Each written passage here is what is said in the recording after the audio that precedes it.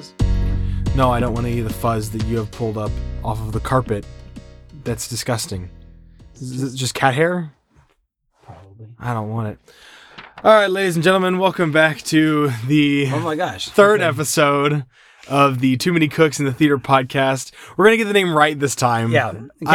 In case you guys didn't notice, for those of you that listened last time, we didn't mention the name of the podcast once, and that's because we didn't get the name of the podcast correct once. Yeah, mentally, we just kept saying Too Many Cooks in the Kitchen, which is not what this is called. So I had to painstakingly go through and edit out every mention of the incorrect name and restructure certain conversation. It was a whole mess of things that I had to do to try and get that right. But we're going to call it correct this time. Yes. So we're back for our third episode, and let's see. This week we're going to be reviewing, starting off with Birds of Prey. Or, well, that's not the full name of this movie. Birds of Prey and the Emancipation of One Harley Quinn. No. You forgot the Fantabulous. Fantabulous Emancipation of One Harley Quinn. Oh, how did I forget about the non-existent word fantabulous being used in the title of a film? Because... Or should we use it by its new rebranded name? Birds of Prey, Harley Quinn. Or is it Harley Quinn, Birds of Prey? It's... The name for this movie is a mess. It's not unlike this movie. Hold on. You're getting a little ahead of yourself there because we're going to be talking about another movie. I know. We're going to be talking about something else after Birds of Prey. We're going to be talking about Sonic the Hedgehog. Because I know everybody's waiting to hear what we have to say about that. What y'all wanted. You asked for this. Nobody asked for this. So just as a bit of an explanation for why some of the things have changed a little bit, we realized that the format that we were deciding to do, new releases and then the Director's Cut series, was making these podcast episodes obnoxiously long. Yeah, we obviously don't know how to be brief when we talk about these things, and we realized that we're going to have to change things up a bit. So just from here on out, we're going to be doing it weekly now instead of bi-weekly. We're going to be dropping one episode on a weekend that's going to be talking about new releases. And then the next week, we'll be continuing our Director's Cut series. So that's just kind of what it's going to look like from now on. I think it'll make it a little bit more digestible for everybody in smaller chunks. Yeah, so instead of listening to us for an hour and 40 minutes talk about something, we're going to be there for maybe 40 to 50 minutes at the most. Yeah, I think that'll work a little bit better. So I guess we'll kind of kick it off if you want to start talking about Birds of Prey. So Birds of Prey, I mean, I guess I'll go ahead and go into it a little bit because maybe not everybody knows what this is. But this is sort of an offshoot of the movie Suicide Squad from a few years ago, based on a comic book characters, and the character of Harley Quinn, which is played by Margot Robbie in Suicide Squad, apparently she nailed that part so well that they decided to make an entire movie around her character. Which is funny because I think, ironically enough, Harley Quinn was actually not created in the comics. It was actually created for the animated series back many, many years ago. It was actually not an original comic creation, Harley Quinn. Wow. It was added to the comics later, but it was actually an original character for the animated show. Look at her now. For the Batman animated show. Got more legs than anybody would have And now ever she's thought. huge and popular. She was the love interest of the Joker in Suicide Squad. But that's not any part of this particular movie. So this movie takes up sort of the immediate aftermath of Suicide Squad, or at least the aftermath of Harley Quinn and Joker's relationship. And, where her life takes her next, what she's going to be about, where is she going to find her purpose in life now that Mr. J is no longer in the equation, which is apparently something that just she's completely tore up about in her own special way. So this is just sort of the non-spoiler version of it, and we'll jump into spoilers a little bit later, but she jumps into this next stage of life. She's a criminal. She's sort of this anti-hero that everybody seems to have fallen in love with, and she gets in trouble with the law. She gets in trouble with the local crime syndicate, played with enormous glee by Ewan McGregor, and all sorts of shenanigans ensue. And of course, she comes across other ladies along the way that sort of join You're laughing. You're so hard going, right now. yeah, like you had so much like in about this film, more than I ever thought that you would have had to say, considering I'm trying to set things up a little bit. we're not going to get into spoilers, but just without This getting is too spoilers, deep. that's No, the no, no, no. plot. I know. Yeah. Here's what I'm trying to say.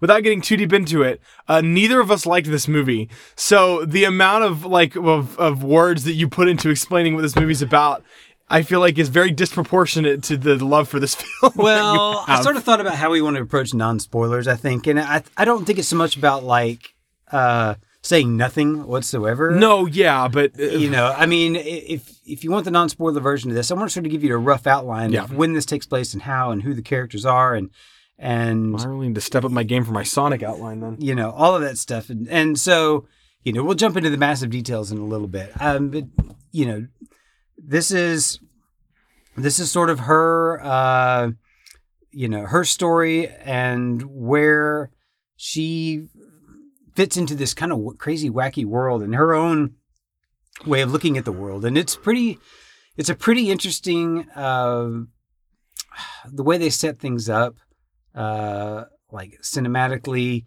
from the story wise, it's sort of one of those stories that jumps back and forth quite a bit. And, we have varying opinions on whether we like that sort of thing or not. But I mean, just, beyond, we didn't like it too much. Where did you have the most issues with this film? I mean, without getting into super specifics, I just felt that it was a very valiant attempt at trying to make this feminine-led action comedy romp of this idea that they really put a lot into it and they tried really hard. It just fell extremely flat, and not because of what it was trying to do, but because of just how it failed to do that well. I was very interested in what this movie was going to be. I loved the idea of it. I'm not a big fan of Harley Quinn, but I was interested to see what they would do with her character, and I was excited to see Margot Robbie kind of do this again. But in the end, it just, a lot of the cards that they brought to the table and trying to pull this story off and to pull this movie off just were not. Did you feel like the cast in and of itself sort of brought the best they could to the table, and just the story failed them? I think that I think some of them tried a little bit harder than others, but I think all of them had very little to work with. And I think we'll talk more specifics. Because I think some of them came out looking a lot better than others. That is quite true. And but I think more than anything else, this movie isn't necessarily about the story. The story is just sort of a catalyst to give it some momentum to get from one character beat to the next. The story's not terribly interesting from my perspective. So I would have liked a little bit more creativity in the story. I think they were just looking for the manic intensity of the movie to sort of carry it along. Yeah, and I can't blame them for that. I don't think that's a terrible idea, but the execution of it was just so poor that I couldn't forgive it for making that choice. Right. And I mean, interestingly enough, you didn't like it. I liked it less than you did. And we'll get into some of that here in a little bit. Yeah, there was, I wanted to like this movie quite a bit. And it just didn't deliver on my hopes. Yeah. It's shot well. I mean, there's a lot of creativity behind the camera that I really it's competently made. I will give it that. It looks really good, and I'm interested to see what this director does next. Yeah, I think she's got some talent, and I think it's worth kind of keeping an eye on her. But again, I think it was the story that let her down, and I think some specific choices within the film also turned me off. Quite a bit, but we'll be getting to that. In fact, why don't we just break forth in the spoilers? Okay, so this is the point. We'll cut to the spoilers, and so I had this whole movie. To me, I had a visceral reaction to a lot of what was going on from the get-go. I felt like this was trying so hard to shove its like violence and ugly nature in my face that it lost me at the very beginning of the movie. Like, I mean, it sets up this whole thing with this animated backstory that sets up Harley Quinn. Yeah, the animated opening sequence was quite. It felt very out of place. I get that they're kind of trying to capture... They're trying to catch you up to like what you missed in Suicide Squad and what's going on with her and the Joker and where that ended up and everything. I mean, they're trying to give you like a short summation. They're trying to like play into the manic personality of Harley Quinn, but it just ends up feeling very inconsistent with everything else that the movie does. It's the only time. There are two sequences, and we're in spoilers, so there are two sequences in the film that I feel like stand out from the movie like a sore thumb. I would say the animated sequence, and then the dance number that gets thrown in there for a total of like a minute and a half. There's a weird dance number, and I don't know if you... Why am I drawing a blank on the dance number? Who was dancing? It was Harley Quinn. It was during the scene after she'd been kidnapped by Ewan McGregor, and he slaps her, and then she has like this fever dream, and it's like a musical number. Yeah. Okay, it's the most disgusting and unnecessary thing in the movie, and of a movie that's like that revels in being so random and quirky. Well, it just doesn't belong. Well, I mean, from the beginning. And like you, I am not a huge fan of the Harley Quinn character in and of itself. I feel like this one is aiming a bit for a Deadpool type, like style. Can I just gotta say, I'm so sick of anti-heroes, of the vulgar, like, ridiculous meta anti-heroes. Well, you're not a big fan of Deadpool. I think Deadpool is, especially the first one, is a success. I think the first one is a success. The second one, probably to a lesser degree. So we'll disagree on that. But can you agree that this one is sort of going for that same vibe? Yes, I will agree. And while I think that all three of them have failed, I will agree that this one was definitely trying to emulate that. Manic comic intensity, uber violence, like in your face violence, like trying to shock you, breaking the fourth wall at times, and occasionally doing kind of crazy nonsense like that. It's aiming for that particular vibe. Yeah. And I think this one fell a little bit short. But the whole story setup is basically after Harley Quinn breaks up with Mr. J and she's moving on with her life, and she's just out partying and trying to find herself, like, where's her place in this world? And she gets mixed up with a local, what do you call it, like a gang? What is Ewan McGregor's character? Is like a gang? Oh, yeah, he's like some gang. He's got some guy that just kind of runs the local city. He's the mob boss guy. Mob boss that tries to take over everything, and they run into each other and have this sort of like conflict that goes on, and you get to see Ewan McGregor and his character. The comic character is known as Black Mask, and honestly, I don't know a whole heck of a lot about these particular comic characters, so if there's any history about it that that I'm missing entirely, then that's on me. I just don't know. But I shouldn't have to bring that into a movie. No, you shouldn't have to. But so from the very beginning, you see just how awful and violent and over the top, like almost gleefully evil. Well, yeah, because it in an opening sequence where we kind of get introduced to Black Mask as a villain and his right-hand man, Victor Zsasz, and in this horrifically, like, uncomfortable scene of them torturing this family, it's so... Well, this is where they set up this bad taste in my mouth. Yeah, this movie, it has these two tones of like absurdist comedy and like horrifically grounded violence, and it just hops back and forth between the two. I mean, we can say it. He like cuts off people's faces. Yeah, and it's not even in a comical way. That entire sequence is played so serious and so horrifyingly real that it's gross. It's kind of disgusting. And I'm not like squeamish when it comes to the things that you see in movies, but when a movie is so all over the place and inconsistent with what mood or tone it's trying to set, to go from like the happy-go-lucky kind of quirky nonsense of Harley Quinn to Victor Zsasz cutting off someone's face next to his own daughter who's screaming for her dear life. It's like, whoa. What is happening to the movie that I'm watching? I mean, I get that there's a place for like sort of cartoony violence kind of stuff, even if it's R-rated cartoony violence. I get there's a place for that, but you got to find a balance or a right mixture where it doesn't feel like you went too far. There's a way to do a scene like that can be played comically despite even the reality of it being awful. There's a way to play it in a comical way, and it's been done before, and that's not a bad thing.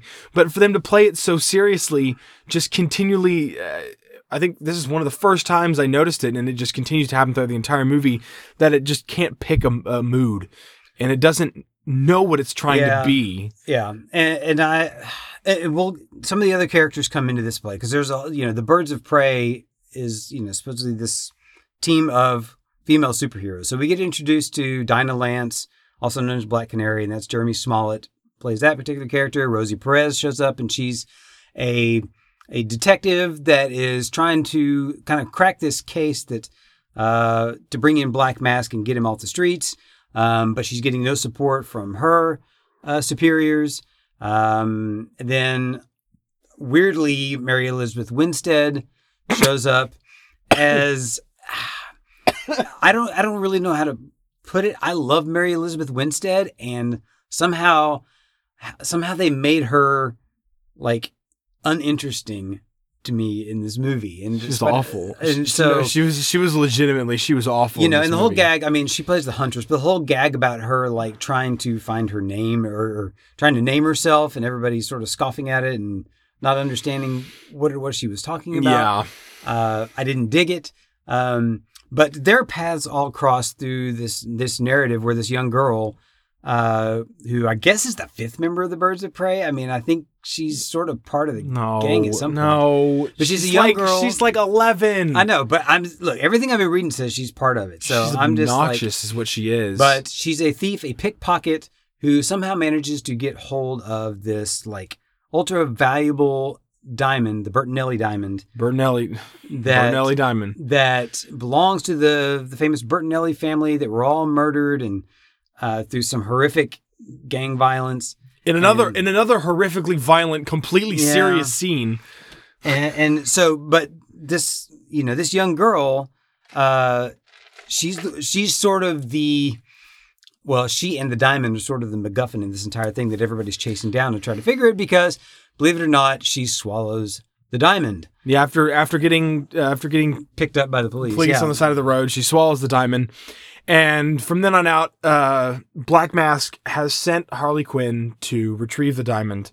Harley finds out that this girl has it, and so they kind of form this camaraderie as they're waiting for the girl to literally poop the diamond. Well, and this is one of those things that I didn't completely understand because, like, Harley Quinn was making a mess of his entire business or whatever you're going to call it. Cassandra Cain, that's the young girl's name. I couldn't remember her name for a second. And, But Harley Quinn is making a mess for the thing, and he was just going to He was just gonna murder her. And for some reason or another, she's sitting there and says, "Hey, I can find you this diamond." And for whatever reason, he believes her. Because we wouldn't have had a movie. Well, I know, but I was like, he has her all dead to rights, and she's, getting ready to take her out. And there was no reason for him to do it. Yeah. I think at one point later on, he told Victor Zsasz, he was like, that he just did it because why not? But that doesn't. I don't know. But there's a whole sound lot of, valid. There's a whole lot of logic leaps in this thing that with characters making choices that didn't make a whole lot of sense to me. But they're all after this diamond basically, and that's the thing that everybody's chasing. But throughout this movie, the thing that kept crossing my mind is this is a very female-centric movie, and I'm all for that sort of thing. But the one thing I noticed about this film coming out of is that every single male character in this movie is like there's nobody redeemable from a male perspective whatsoever. And if you're going to have sort of this kind of movie that shows men in this light, you need to have some sort of balance to show the contrast or something like that. I kept feeling like no matter what man showed up, he was either a misogynist, he was deviant, he was corrupt, he was one or the other. And after a while, I was like, Is this the world that we're playing in? I think it is. I think this is the world that this movie's playing in. I think that they're intentionally making it that way to They're intentionally doing it. Yeah, and I think that that's perfectly fine within reason. I don't have an issue with them painting men in that light because this movie's a comedy. It's an absurdist portrayal of the world, and I don't think it's trying to present this as reality. Granted, I think it's definitely trying to showcase women's issues. I think that's something that they're very prominently trying to feature in the movie. So I don't take issue with their treatment of men because I think that their treatment of women is just as ridiculous sometimes. I don't think that there's a redeemable female character in this movie either. I can't think of one. I don't even who were you going to say? Well, I mean, like redeemable? I think some of the characters come out better than others. And I kind of liked Black Canary's character a little bit. At least she's about the only one who I could tolerate with any. I like the way Journey Smollett played her. She had a presence that she wasn't as much of a loose cannon as some of the rest of them. Her level-headedness made certain scenes in the film a lot more tolerable. Yes, so I liked her quite a bit. But for the most part, the rest of them didn't have a whole lot of qualities that I particularly cared about. And and Margot Robbie really does a great job playing this character. But the problem is the character. Well, here's something I'll say. I hated Suicide Squad so much, and I hated Harley Quinn in Suicide Squad. I enjoyed Harley Quinn in this movie. Did you? Maybe I say I enjoyed her in this movie because it was leaps and bounds better than she was in Suicide Squad. So I'm ultimately comparing a rotten apple to a less rotten apple. Just an old apple. To just an old apple. And so just by comparison, she looks better. Yeah, maybe. But so. I tolerated her a lot more in this movie, and I even was entertained by her in some instances. But as a whole, all the characters in this film, the entire Birds of Prey roster is very obnoxious and one note. And they can all be singled or filed down to a single character trait, and they just play that one character trait in almost every scene for laughs, and there's no growths or character arcs or of any kind. And I think that the only reason that Black Canary worked for me is just because of how calm she was. So despite her character being boring and not having any semblance of a character progression, the fact that she was playing normal within the rest of the roster of the Birds of Prey, I was able to kind of stomach it better because the cop was obnoxious. Who, Rosie Perez? Rosie Perez, I could not. She's very drunken, Rosie Perez in this. I didn't find her acting all that great. I couldn't stand Mary Elizabeth Winstead and how poorly that character was written. And Margot Robbie, while I was okay with her, more okay with her in this movie, she started to wear on me towards the end. And then the young actress who played Cassandra Cain. Not a fan? I know. I don't like to be mean to kids, but she sucked. She was terrible. She, every scene that she was in, I was watching her and her performance was so wooden. And I feel like in this day and age, we're seeing child actors come out of the woodwork left and right and give incredible performances that I don't want to let this slide just because she's a child. Yeah. You can find good child actors out there. I mean, I didn't have as big an issue with her. Let's talk about Ewan McGregor for a second. Man, my boy's hamming it up in this film. He's having a great time, and some of it really, really, really works. Especially in that first half, even when he's being evil, and even in those scenes where we were kind of bothered by the tone of it all, he's really just kind of going for it and being wild, and as gross and ridiculous as it is, you're kind of entranced by it and the energy that he gives. I mean, he's definitely watchable. I think there was just too many moments for me where the character, the sequence where. Are you about to bring up the table sequence? Oh gosh, that one. There's a scene at some point after and I want to talk about this whole flashback sequence later. There's a scene where he starts to harass this woman at his bar to get up on a table after he thinks he was laughing at her, or she was laughing at him. Yeah. She was laughing at him. He makes her get up on a table and start dancing and start stripping, and it's really uncomfortable. It's extremely uncomfortable, and it is played completely serious, and it does not fit within this movie at all. I feel like were totally intentional in trying to make you uncomfortable with it, but I just don't think that was a good idea. No, and I get why they're trying to do that to try and bring light to certain women's issues, but I don't think that this, And I also in its presentation, I don't think this is the movie to do it. I also have real reactions to watching men humiliate women. Yeah. I just do not. I want away from that. And so when that whole scene played out, I was like, oh my gosh, okay, this is over the top, and I'm not feeling this at it all. being a scene that's only within like the first 45 minutes to an hour of the movie, then all of a sudden you're like, now I have to sit and watch this character for the rest of the movie, and it's like there's no point afterwards where you just want to see him again. Yeah. He kind of loses.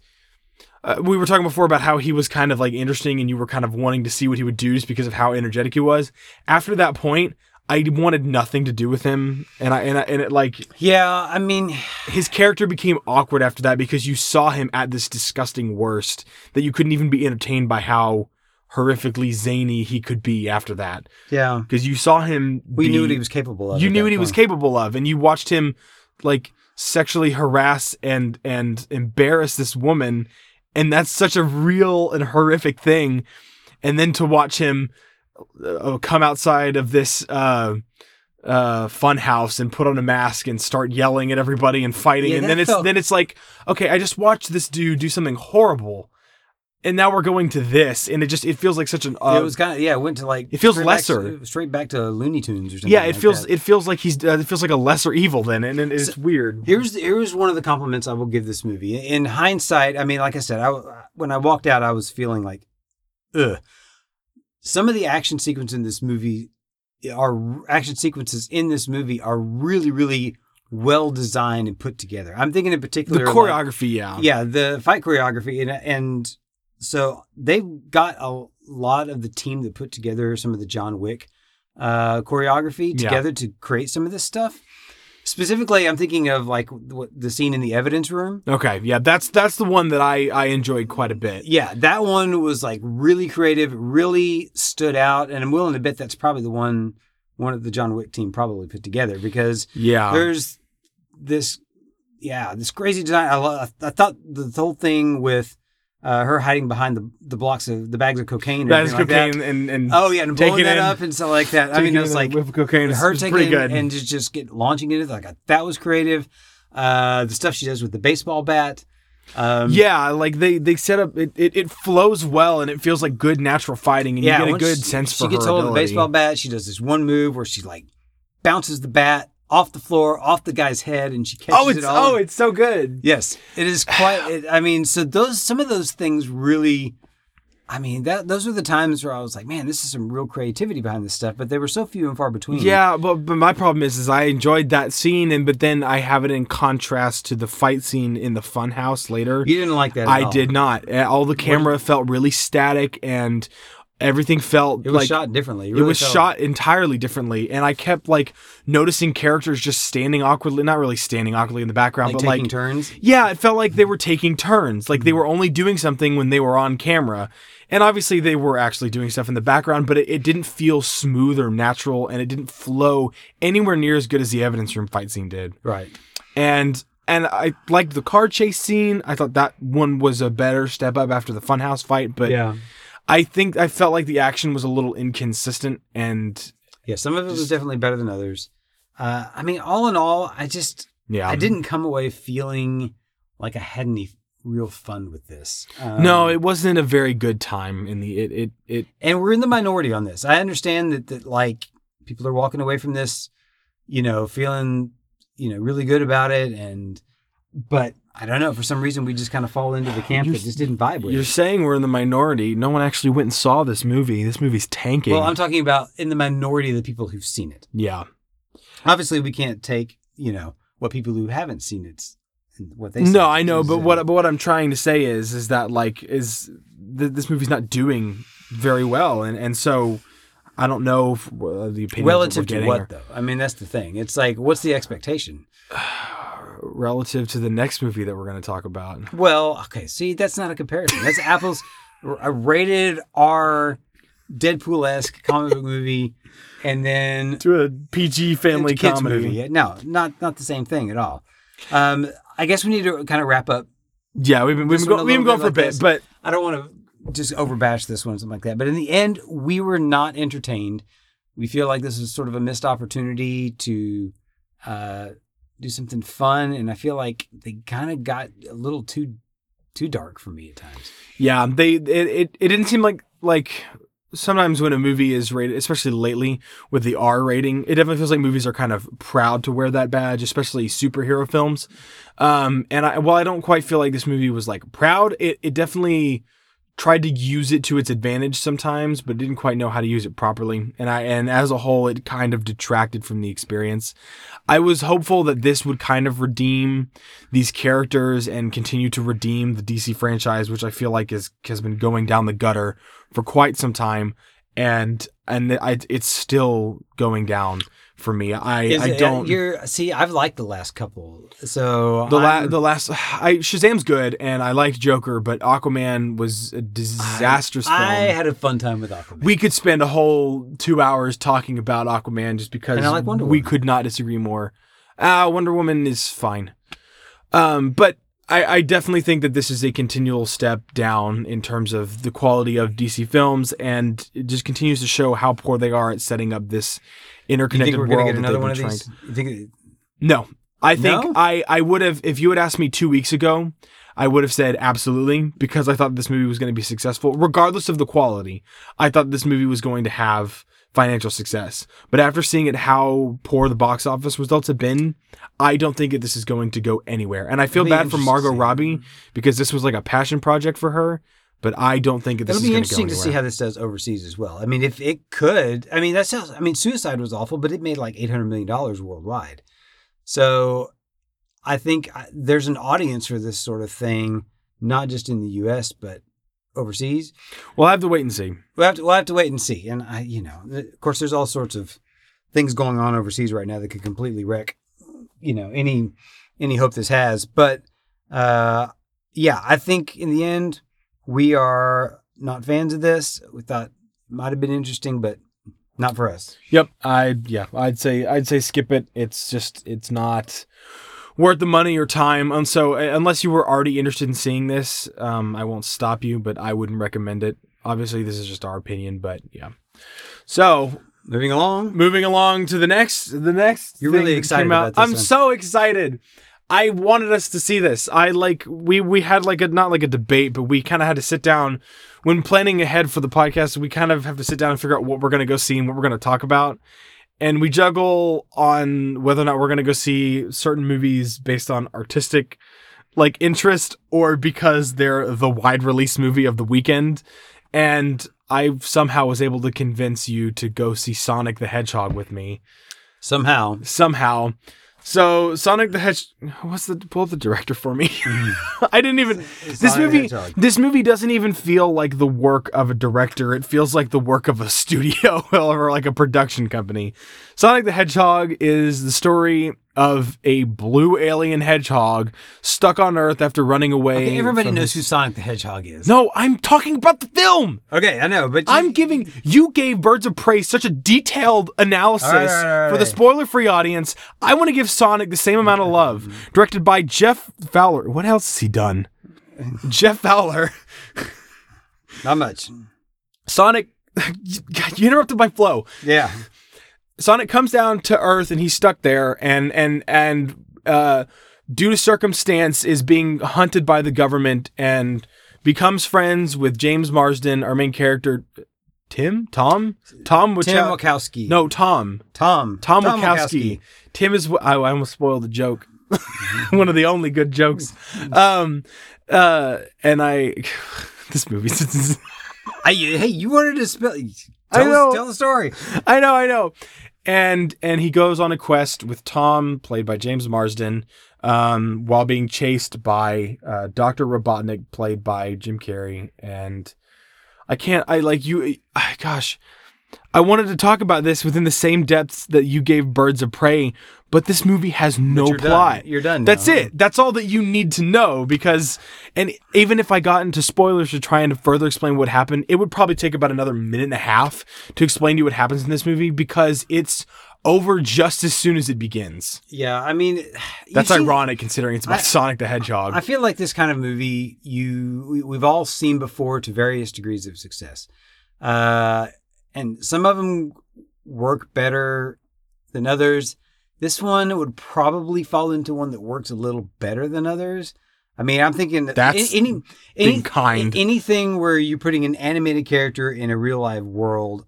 That's the category I'm talking about. Whether it's like Scooby-Doo or Woody Woodpecker or... Don't you dare trash on those Scooby-Doo films. There's a Yogi Bear movie too that did that. That kind of thing where you take like a famous cartoon character and just stick them on planet Earth. Did you ever see that Yogi Bear film?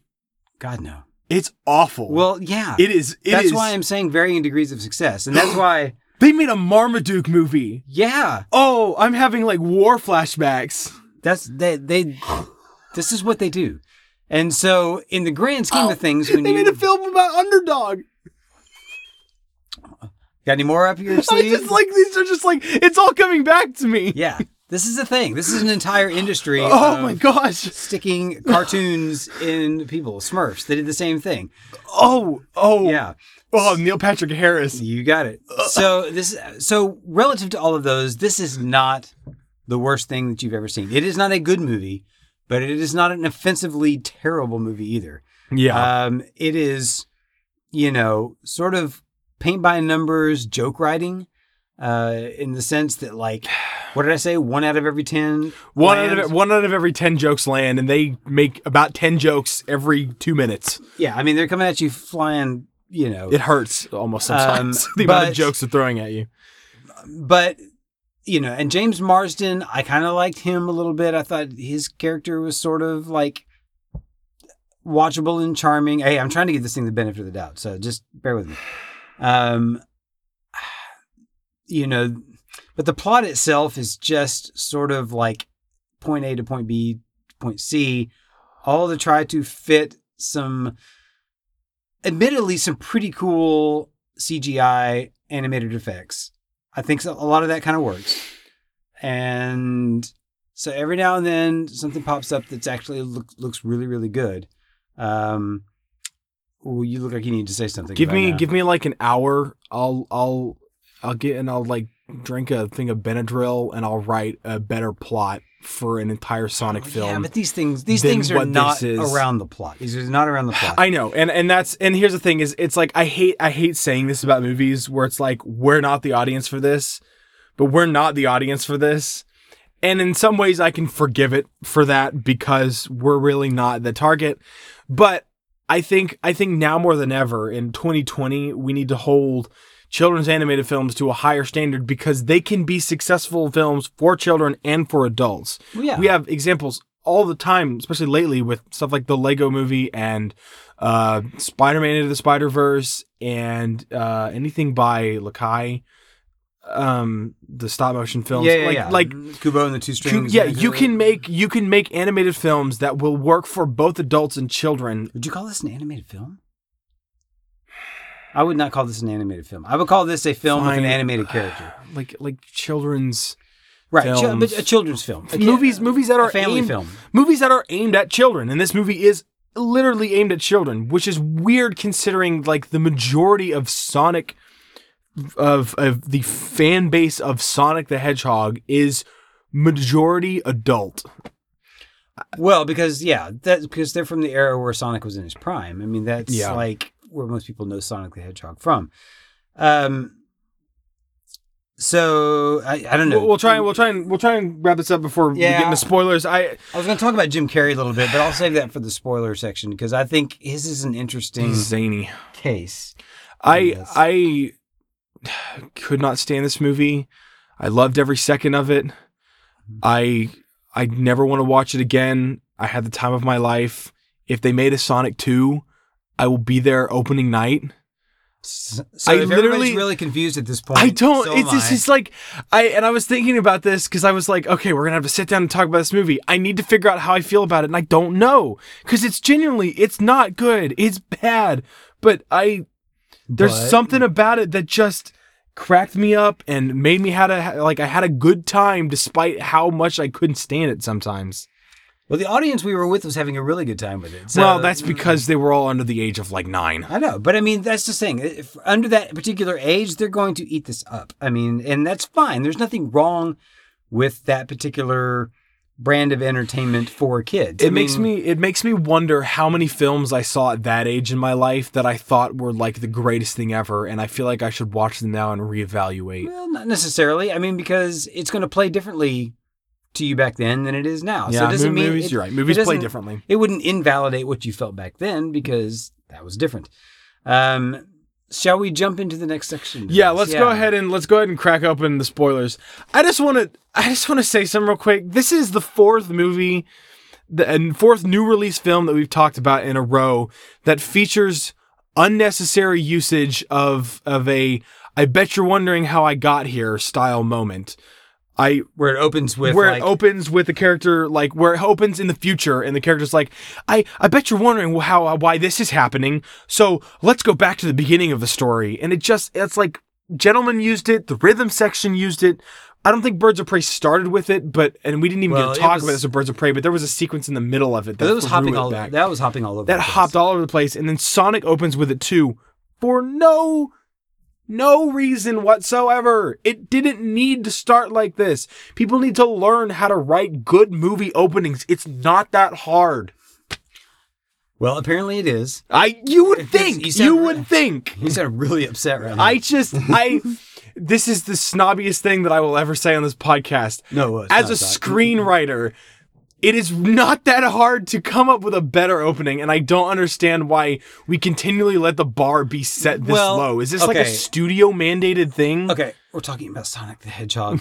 Okay, I don't think they're trying to win a screenwriting award with this movie. So I would love for Sonic the Hedgehog to have the greatest screenplay of 2020 and like be nominated for Oscars. Imagine a world where that happened. I'd rather not. But why not? Why can't it be? Why can't we have that? Just because it's Sonic the Hedgehog? Because they're spending too much time on other things. Let's talk about the movie in general. So, the specifics of this thing is basically Sonic the Hedgehog, as we all know him, is on his little...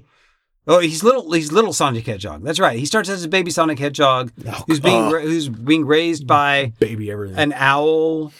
Like, I don't know where this owl... I don't know why an owl was raising a hedgehog, but so be it. It doesn't matter. They live in their little video game world, and all the enemies of Sonic want his power, and basically he gets sent to Earth to escape all of those who are after him. I didn't even explain to you the whole reason why they were after him. I could give you a reason. Is there a reason? Yeah. They want his power, right? Yeah, they want his power, but there's what they are is... I know what they are. I'm not going to...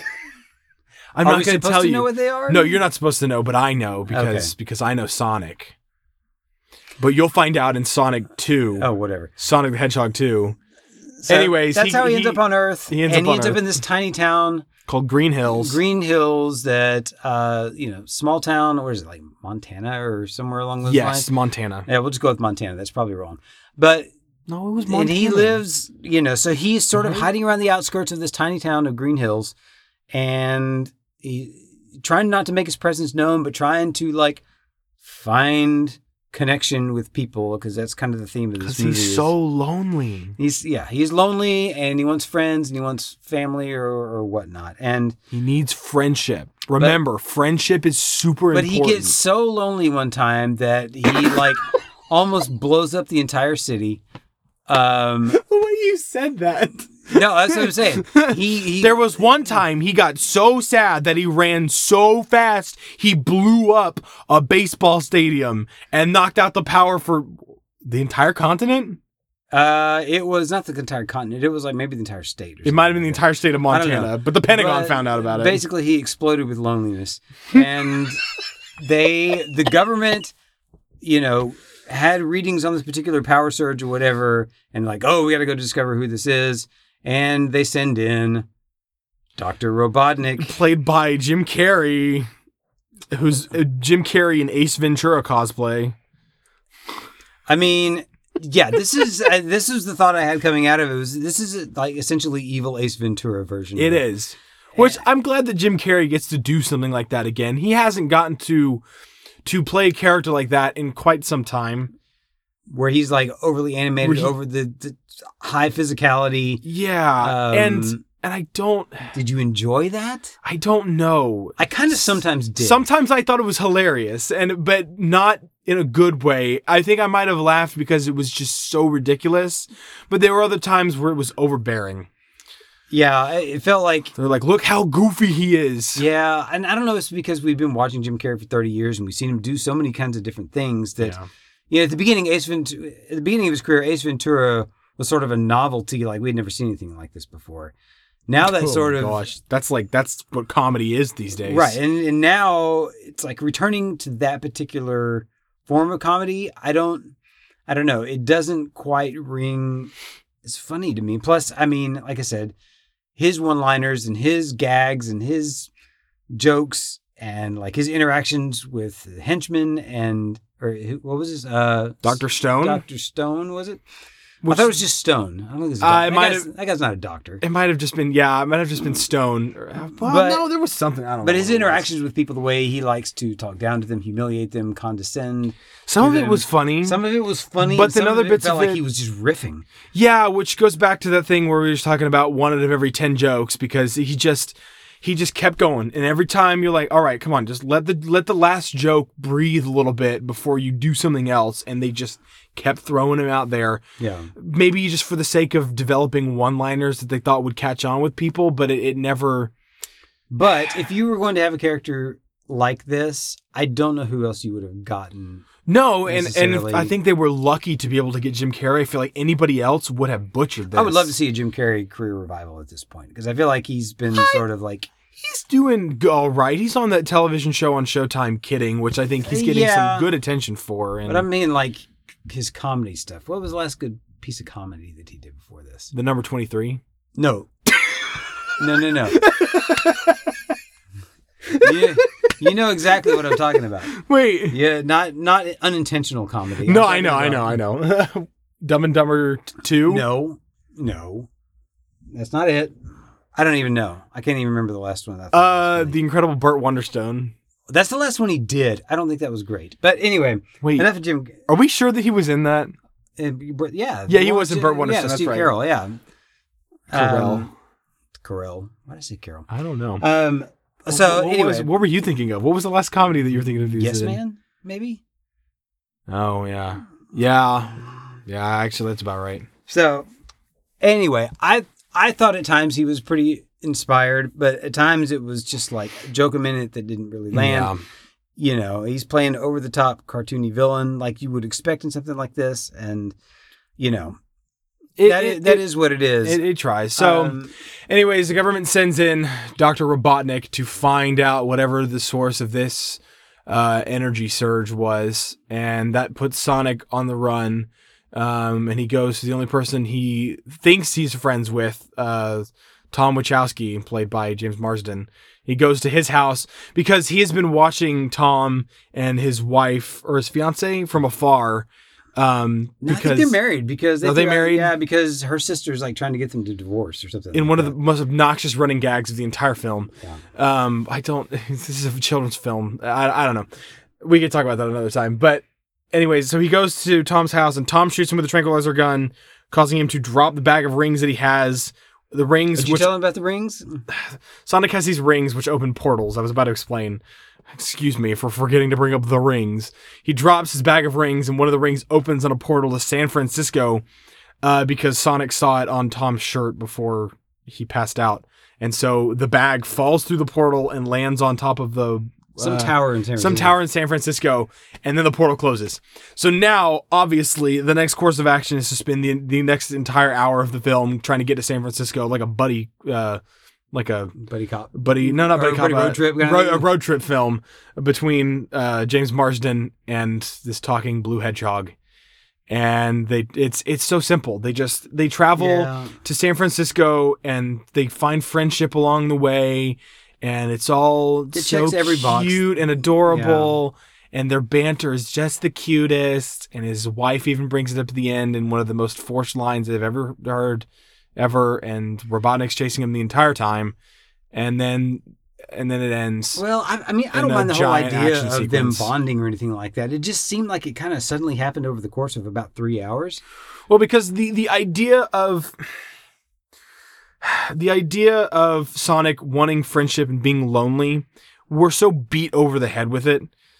And it's so obvious what's going to happen in the story that it doesn't even feel like interesting to watch it happen. You're waiting for them to connect and to become friends because you know that that's what the movie's going to be about and that's what it's going to do. Yeah. And so it doesn't feel natural. It just feels like what is supposed to happen. And I feel like there's a way to do this in a kid's film that works. I just don't think absolutely. It's called subtlety, and it takes talent to write that, but it's called subtlety. And I think it goes back to having like voiceover for Sonic, voicing over the entire film, telegraphing exactly what he's feeling all the time and telling us what he wants and what his character motivation is. And it leaves no room for as an audience watching, wondering what could be going on, because the movie just tells you what's going to happen. I mean, I think most kid films don't really care about nuance too much when it comes to, character emotions and character connections and writing characters. I don't think they don't pay much attention to that stuff because they're aiming for what's going to make, kids laugh. And there's fart jokes in here, and there's, the typical things that are going to make a kid laugh. I don't mind poop and fart jokes. You can do a children's film with nuance. That's what Pixar has built its entire repertoire I know, on, but that's what I'm saying. being able to do something like that. And that's why people remember Pixar films, and they don't remember the cheap kids movies that are dropping every few weeks. Do you remember Abominable? Well, yes. That's only because it came out recently. Those sorts of movies are coming out every other day, and they're not remembered because they're not good or quality, and they're not being remembered by people who remember these things. Do you understand what I'm trying to say? I think so. I mean, I guess the point I was trying to make is that more often than not, yes, there is a way to do these things with subtlety and nuance and real, something that makes anybody of any age feel something. Most of the time, I don't think these kind of movies care to pay attention to that kind of stuff. Yeah. And this falls into that category. It's not the worst example of this type of movie that misses a lot of those things and sort of seems aimed at a particular, demographic only. Yeah. And this is the kind of movie that you can stick your kids in front of for a couple of hours if you need a break, but you're not going to feel any need to sit there and watch it with them. No, and in all honesty, it's fairly age appropriate, and it's it keeps itself very tame, and it's not. Oh yeah, it's totally safe. Yeah, and so they really they played it safe, and they played it well in doing that, and I could see this becoming a good staple because Sonic is a recognizable name, and that alone is giving it some major legs. And I think success. I think we can expect to see more from this particular world. So I cannot wait. So, I want Sonic 2. Yeah, I know. They introduced Tails at the end of the film, and it was amazing. Now that we've thoroughly confused everybody about whether we recommend this film or not, where are you falling on this? Go see Sonic the Hedgehog, because why not? There's nothing else worth seeing out in theaters right now. I know there's some artsier stuff at some of the smaller things that we haven't got a chance to see, but I'm talking about the bigger January releases. There's nothing I can think of that would. Obviously it's mind-numbing and it's really not that great, but it's so harmless, and your kids will like it. Your kids will like it, and it's you can't take your kids to see Birds of Prey. You can take them to go see Sonic the Hedgehog. So yeah. I would recommend this movie. I enjoyed it. I don't know if I'd watch it again. I think I fall into the is it good? No. Is it completely harmless? Yeah, it's harmless. It's not offensive in any particular way. From a parental standpoint or from a film-going standpoint, it's not. And honestly, all things considered, I know that the whole debacle about the original design of the Sonic character when they first released the trailer, they did a fantastic job with the visuals of the film. Yeah, I think visually it looks really, really good. And he blends into the scenery well. For the most part, there was a couple times, but I believed him visually being there, and so I thought they did a good job fixing that. So that's where we fall on Sonic the Hedgehog. So mild recommendation, I guess. Yeah, I from would both of us. mild recommendation. Mild is a good word. I can't even believe that I'm saying that, because I was dead certain this thing was going to be atrocious, and it's not great, but it's not atrocious. Well, thanks for listening to the third episode of the Too Many Cooks in the Theater podcast. We'll be back a week from now talking about James Cameron. We're going to be getting back to our Director's Cut series. Yep, looking forward to that. We've got some interesting things to talk about as far as his work, and it'll be a fun conversation. All right, see you next time.